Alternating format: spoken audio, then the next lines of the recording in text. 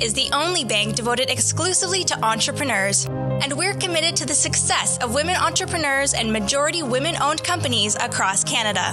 As a proud partner of the Thrive podcast, we're here to help you start, grow, or scale your business. Find out more at bdc.ca/women today. Scotiabank is proud to co-present the Thrive podcast for women entrepreneurs. Through the Scotiabank Women Initiative, Scotiabank aims to help advance women-led businesses with access to capital, education, and mentorship. To learn more, visit scotiabankwomeninitiative.com. Your insurance needs are as unique as the work you do and the industry you're in. Having the right protection in place is just the start. There's so much you can do to mitigate risks to your business for today and as you grow. At Sovereign Insurance, we're here to help with valuable information, insights, tips, and tools to help you protect your operations. Visit sovereigninsurance.ca to learn more. Diversify. Don't just put all your eggs in one export market. Think about what other export markets you could do well at, and EDC will help you figure that out. With Export Development Canada, doing business abroad doesn't need to be risky. We take on the risks so you can think bigger and grow confidently. EDC, take on the world.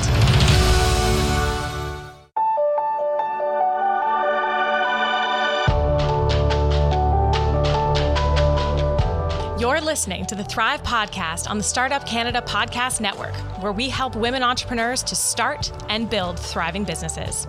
On the Thrive Podcast, we connect you with leading experts, entrepreneurs, and organizations that provide capital, mentorship, training, tools, and other support to help you make your vision a reality faster. This podcast is a production of Startup Canada, Canada's entrepreneurship organization, and is presented in partnership with the Business Development Bank of Canada and Scotiabank. I'm your host, Kayla Isabel, Managing Director at Startup Canada. Welcome to the show.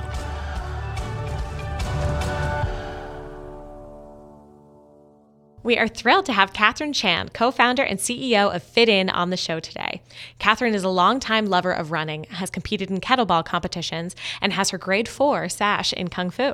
She is a graduate of the University of Western Ontario Master of Arts program and spent a few years in marketing in the entertainment industry before getting into management. Since then, Catherine has been a successful retail store manager, sales manager, and training manager.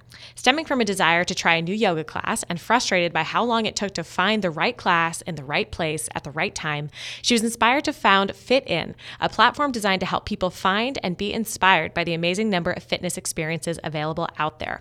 As a mental health advocate, Catherine works to connect, inspire, and educate people by helping them get access to the resources that they need. Welcome to the show, Catherine. Hi, thanks for having me on. Great. So what is FitIn? Can you provide a bit of context to our audience around what your business is? Yes, absolutely. So FitIn basically is it's a platform that's designed to help connect you with any kind of class. It's fitness related, movement, wellness, health, but that includes mental health and wellness, right? So it's within a couple minutes, instead of Googling for hours on end, you can find a class that inspires you or a class that you need to take. And so how is that measured? What is it, through sort of a questionnaire? What does the app actually look like when you dig into it?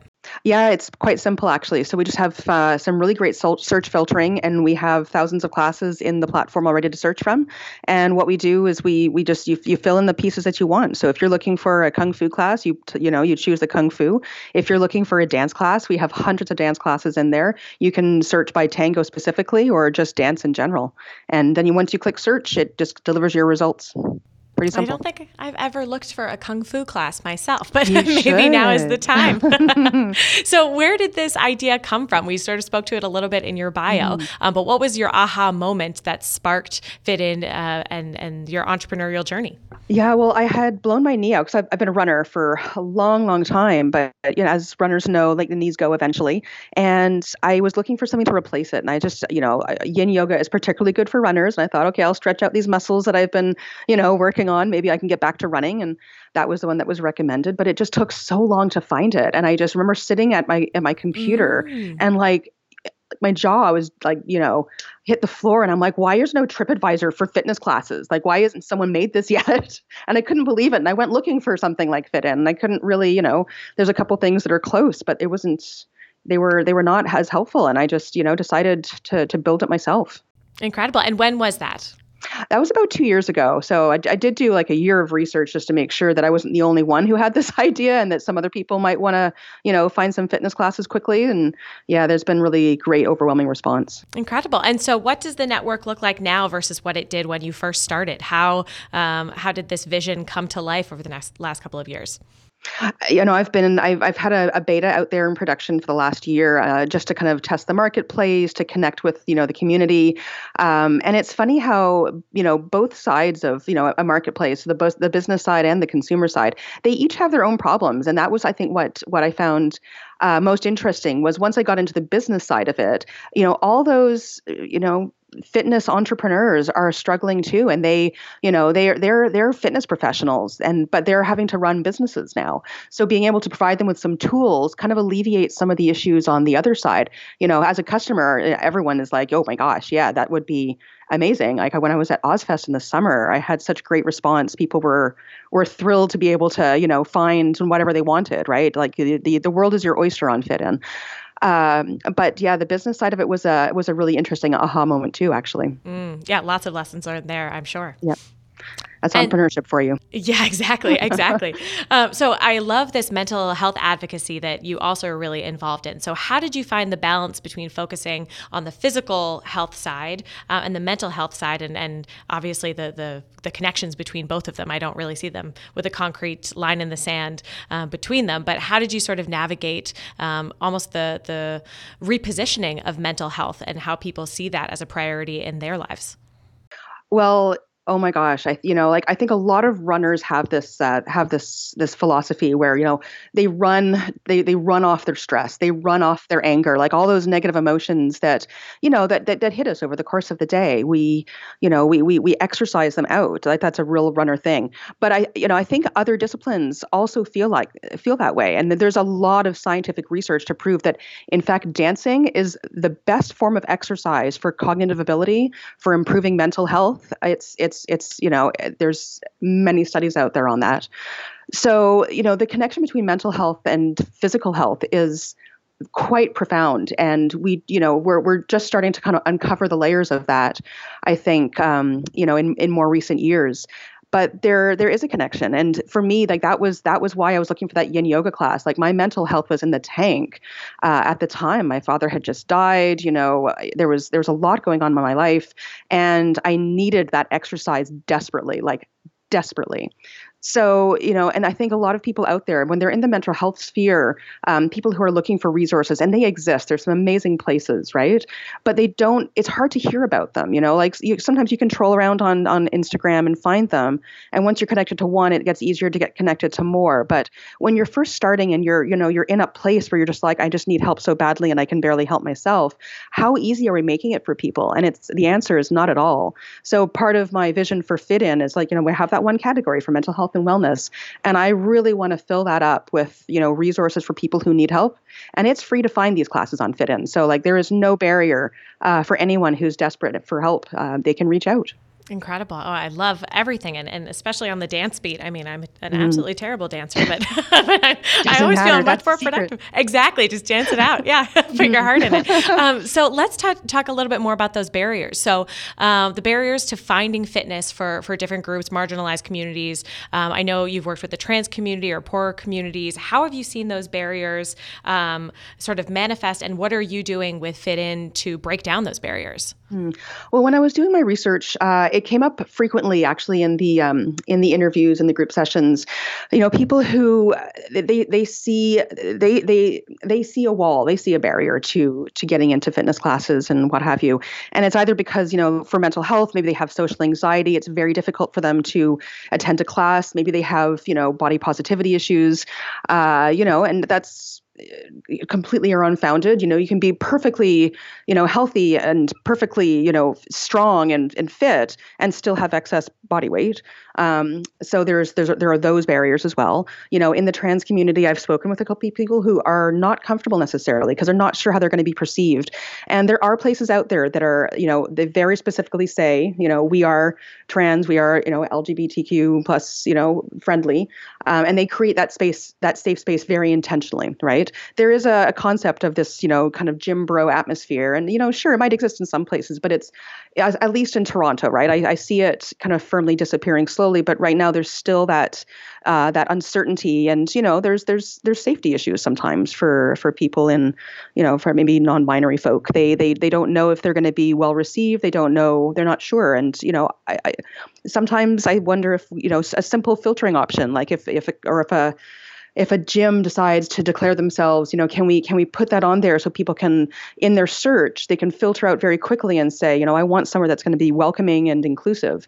And that could be how gyms identify themselves in future. And that's such an interesting point, because it's almost adding to additional pressure and stress that you're trying to diminish by going to an exercise class. Right. That if you are struggling with finding an inclusive space, that it's completely counterproductive, that you need to be able to have quick and easy and kind of seamless access to areas where you're going to feel, that you're finding some type of release or some type of support.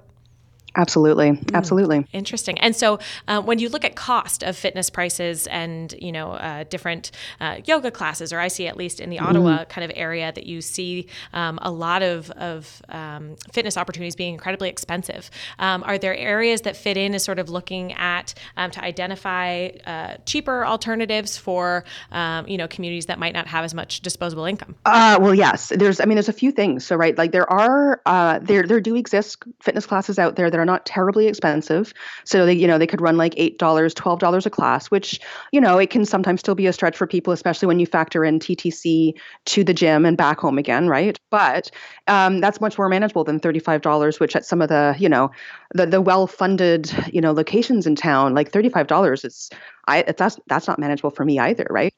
That's a nice dinner. I know.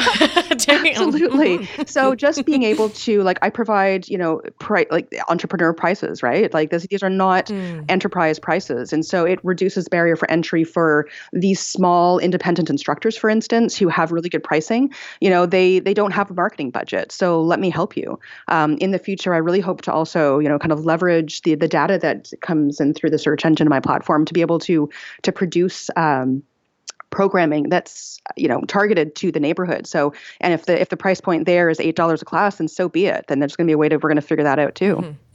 So, touching on entrepreneurs and their specific, maybe fitness needs, or especially working constantly and having very high pressure, high intensity lifestyles, how would you recommend entrepreneurs fitting in fitness elements into their routines? How have you done that for yourself, and what would you recommend for others? Well, it is tough. There's no I'll make no bones about it. And I have a Facebook feed of fellow founder friends, to alliterate here drastically, but and I hear it from all of them. Like, I'm burning out. Oh my God, I'm sick again. This is like the third time in 3 months.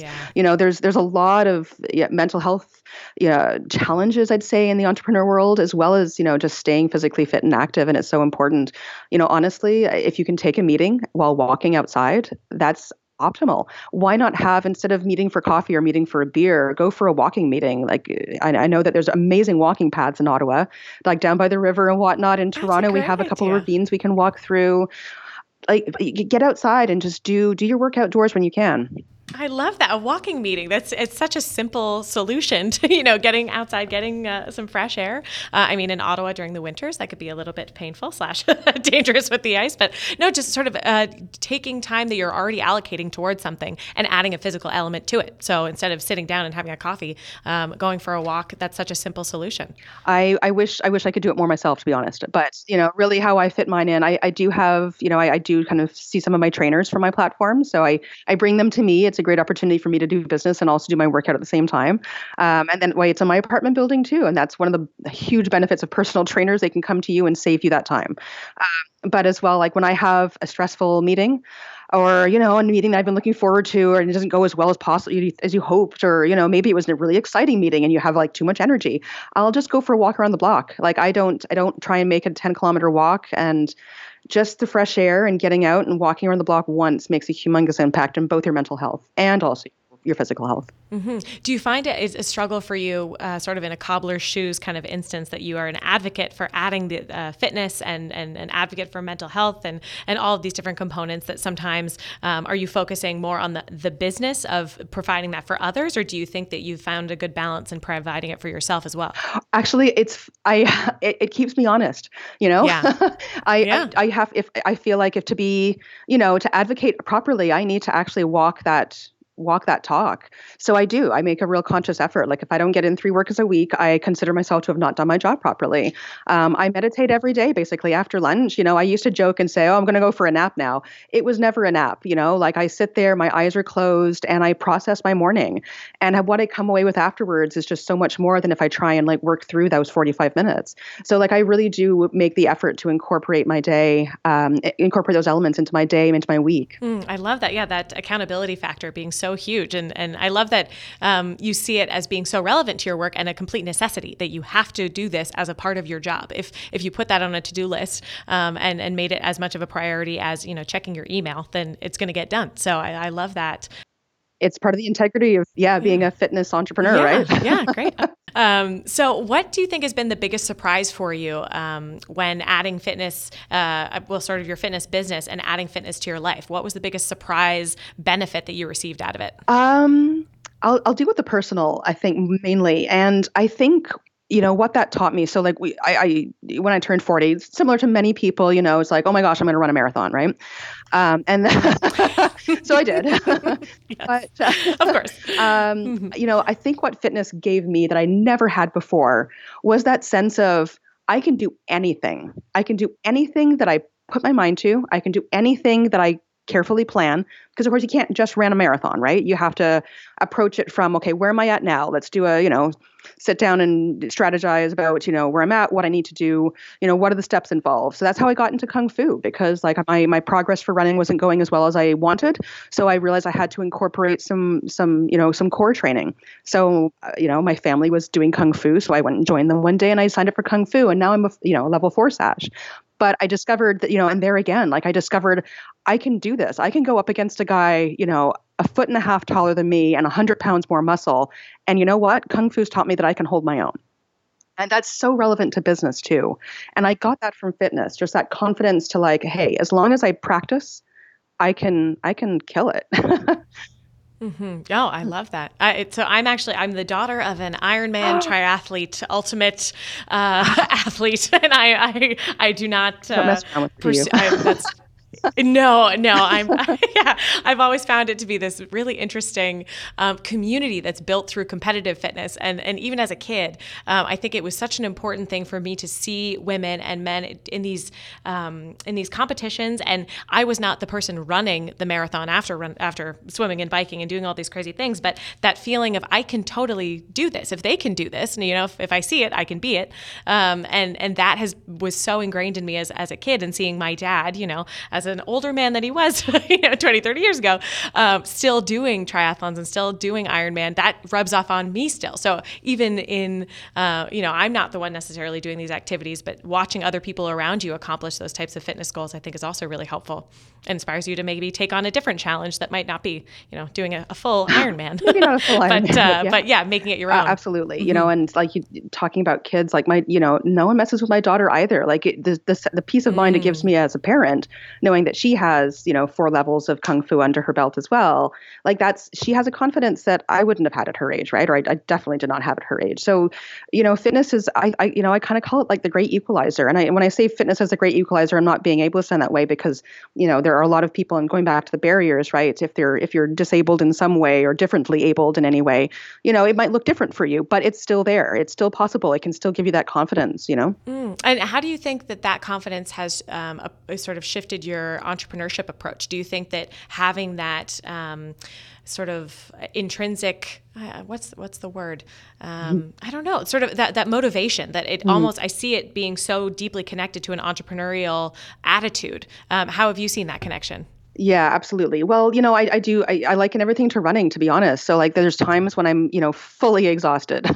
And I just, I remind myself, hey, okay, so pace yourself. And, when you're running, the goal is not necessarily to finish it at light speed, but just to finish the race, right? So my goal is not to, it doesn't have to be any particular way. It just needs to be. And so you just, you work with what you've got. I love that. Yeah. And I mean, there's so much language that parallels running, like sprint. We're going to do a following lean methodologies and sprinting on particular things and crossing finish lines. Exactly. And that parallel to running is something that, it's kind of like, oh yes, light bulb moment. That's to do. Yeah, you can metaphor anything. Exactly. Oh, that's great. And so what's up next for Fit In? What are you planning on doing in the next sort of cycles of your business? Where are you trying to expand? You were talking about shifting maybe to a community perspective. What else do you have on the go? Yeah, actually, very exciting. We have partnered with a new company who has rebuilt our platform, and we're doing a full launch at the end of January in 2020. So very, very soon, it'll be out of beta and it'll be into full production, and we'll be accepting everybody from fitness entrepreneurs of any kind to consumers looking for fitness, mental health, and wellness classes. So fitin.io is where it's going to be. You'll be able to download it onto your Android phone. So it's going to be a pretty exciting month for us at Fit In. And personally, are you still going down the Kung Fu path? Are you taking on new sort of classes? What is your fitness plan? Yeah, I've actually gotten to weight training. So it's not something I've done before, but it's just so... it's so serene in a really weird way. And I love being strong. I've discovered this. It feels pretty good to be able to shift, the body weight of a small child. I imagine that'd be very empowering. Yes.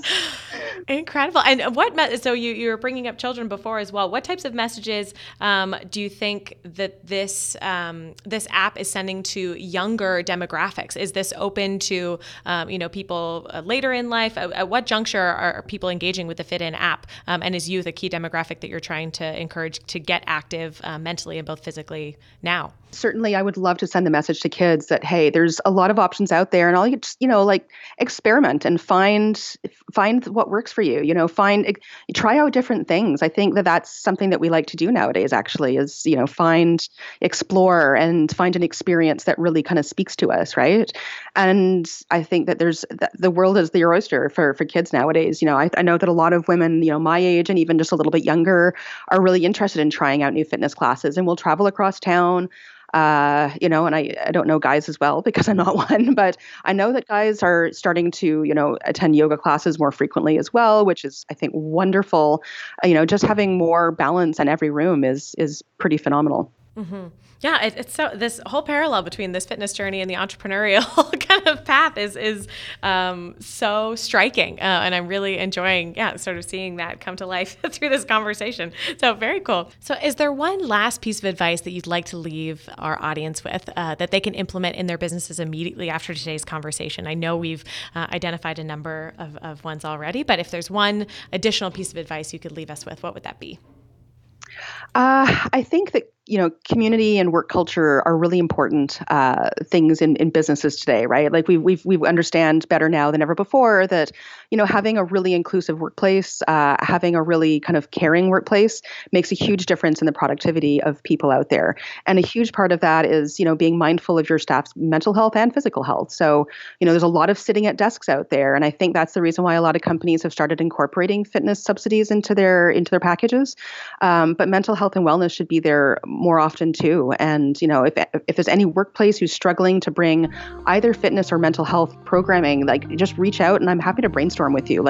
That is exactly what I want to do, is help people to connect better with their bodies and their brains to be able to be more functional and, really kind of deliver on their own potential in the workplace as well as personally in their own life. That it's all untapped. Yeah. That you're just sort of activating that potential. Yeah. Exactly. Incredible. Well, this was a fantastic conversation, Catherine. Thank you so much for coming on the show. It's been so much fun. Thank you. Hey, you're welcome. Have a great rest of your day. You too. Bye.